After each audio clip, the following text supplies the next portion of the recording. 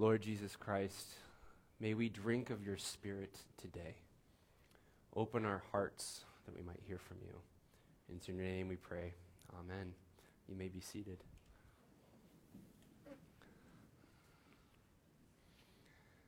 So as I mentioned during our welcome, it's still Epiphany.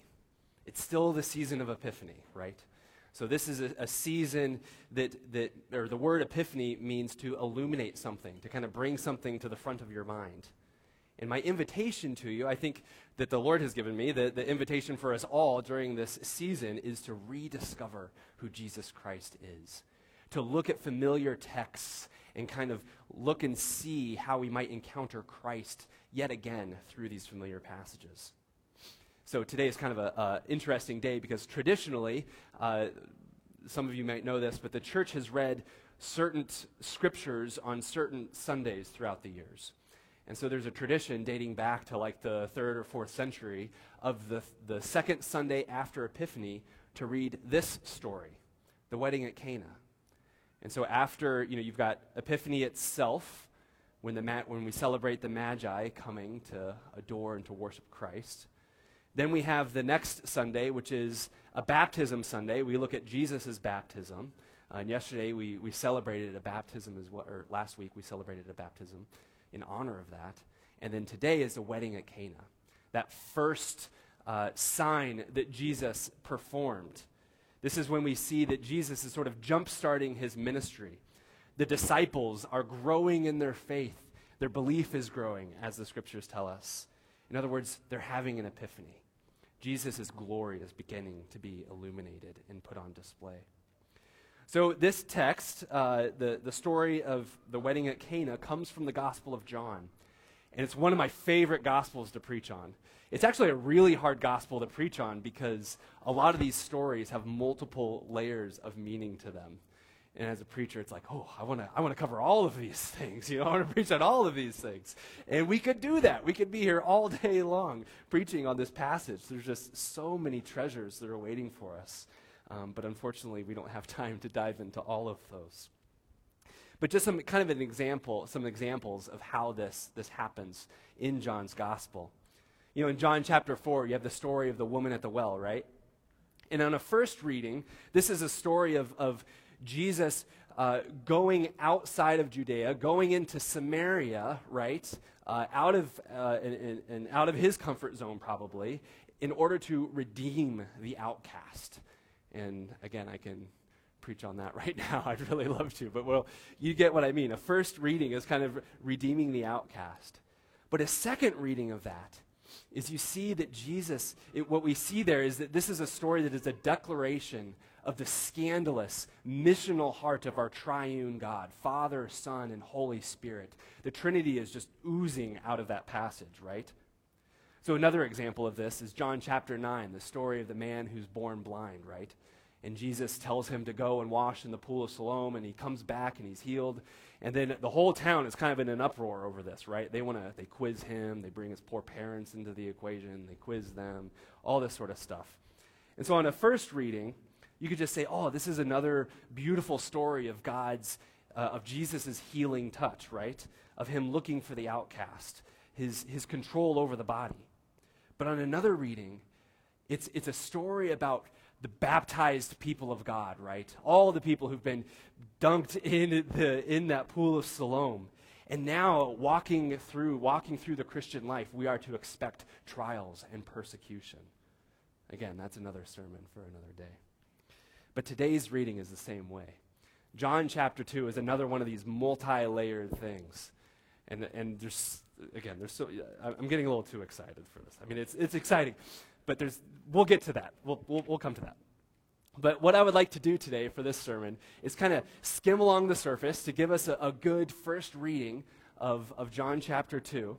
But then I want us to take a little bit of a deeper look, to go below the surface and see what sort of treasures God has for us this morning, to see what sort of epiphanies might be waiting for you and for me in this text this morning. So let's look at the passage from John chapter 2. So this takes place in Cana.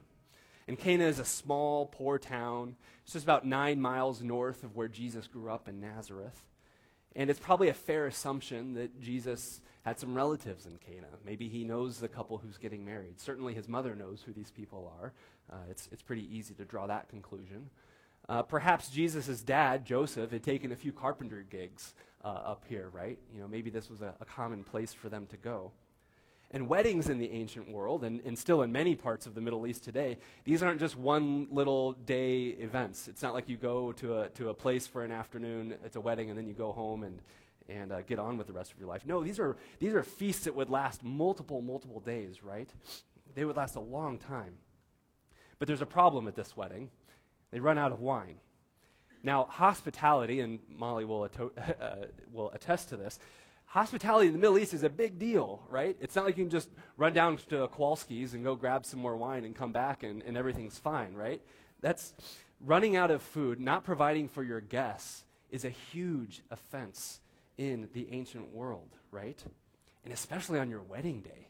Can you imagine running out of something on your wedding day in this kind of culture, right? Surely people would be whispering and thinking, oh, this is not a good sign, right?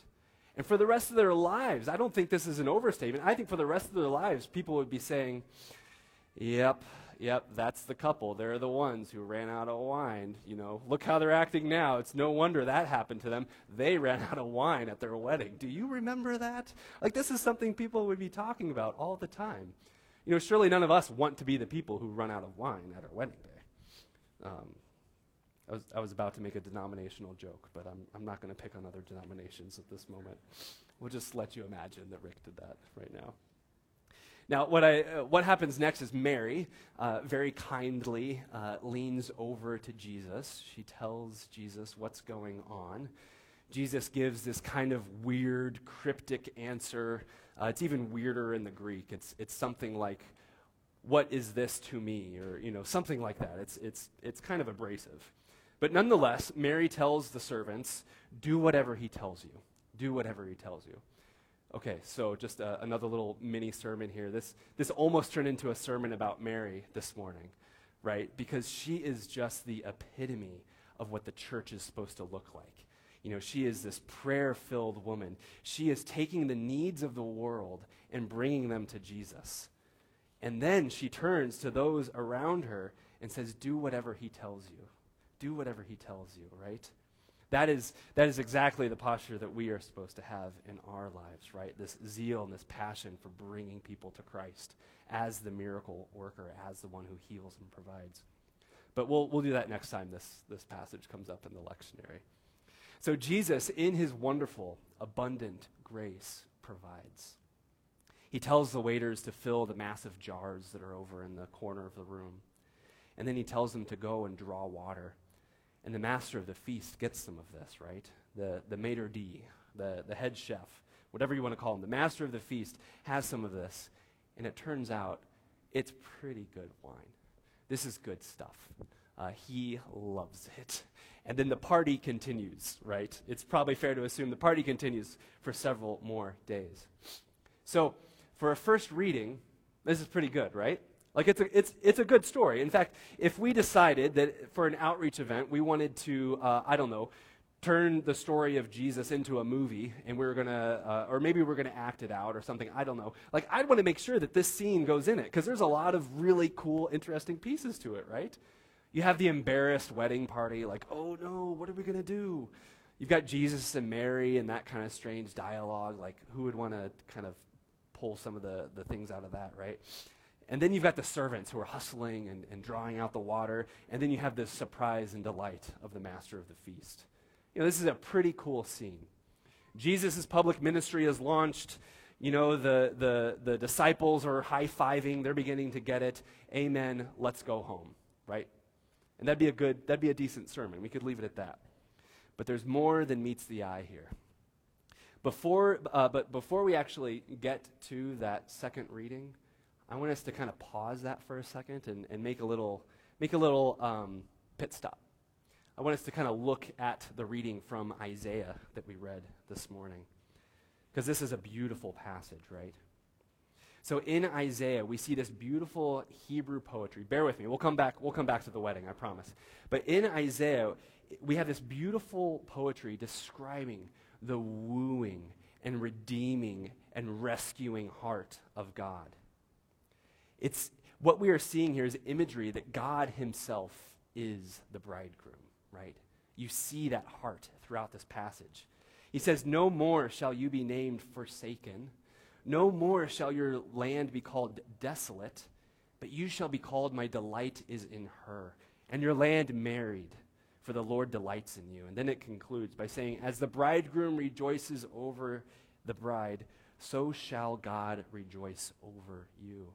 Now this passage, it's not just a one-off passage. It's not like that's just a weird thing that only Isaiah does. No, this is a huge theme throughout the Old Testament. God is the groom of his people, constantly wooing them and drawing them back into relationship with himself. In Genesis, we learn that God doesn't just kind of look at humanity and sees, oh, they're doing this thing called marriage. I should use that. That's a great idea. I should use that as an example of how I love them. No, we learn in Genesis that God actually invents the concept of marriage himself so that we would have this daily reminder of what it's like to see God's sacrificial love for humanity, right? We're supposed to see his love out of that. In the Song of Solomon, you hear these songs of devotion that are exchanged between lovers, right? And it would make anyone blush if we actually to read some of those out loud right now. But again, here we learn that the Song of Solomon, that it's a love song of God towards his people. He's just completely filled with delight and love over them and lavishes his people with his appreciation and beautiful words. And then in the prophet Hosea, we have God's unusual command to Hosea to actually go and marry Gomer, a prostitute, as a model to show how God's love is, right? That God's love is relentless, forgiving, and unbreakable. And so again, throughout the Old Testament, we could go on and on and on. But this imagery of marriage, of God being the bridegroom, wooing his people back, is running throughout it. So let's put a pin in that, okay? That was our pit stop. Let's kind of put a pin in that. So isn't it weird that in the Gospel of John, the wedding of Cana is actually the first sign of Jesus? Like, have you ever thought about that before? Like, it's kind of an unusual way to kickstart your ministry, right? Like, why not something a little bit more impressive, like the other stories and the other signs that we see throughout the Gospels, like the healing of a leper? Like, that'd be a cool thing. Like, that would really capture people's attention, right? Or like multiplying the loaves and the fishes and feeding 5,000 people. Wow, that's a great way to start your ministry, right? Talk about like an outreach event. Or maybe the healing of the man born blind that I talked about earlier. That would have been exciting, sort of getting the attention of a lot of the religious leaders. But the wedding at Cana, it's kind of like Jesus is just picking up the groceries, you know? And like not even the people there, not even everybody there understands that it's Jesus who did it. It's kind of a secretive sort of thing. The disciples saw, some of the servants saw, we learn, but it's not like this was a huge public event where thousands of people were becoming disciples of Jesus. No, it's kind of a weird first sign. There's another weird thing about this passage. There's no mention of the bride and the groom. Did you notice that? They're not mentioned in this. They're not characters in this story. Well, I think you see where I'm going with this, right? John, the author of this gospel, he wants to draw that out. He wants to put the emphasis on Christ himself in this story. He wants us to see that Jesus is the centerpiece, that Jesus is the focus of this wedding story.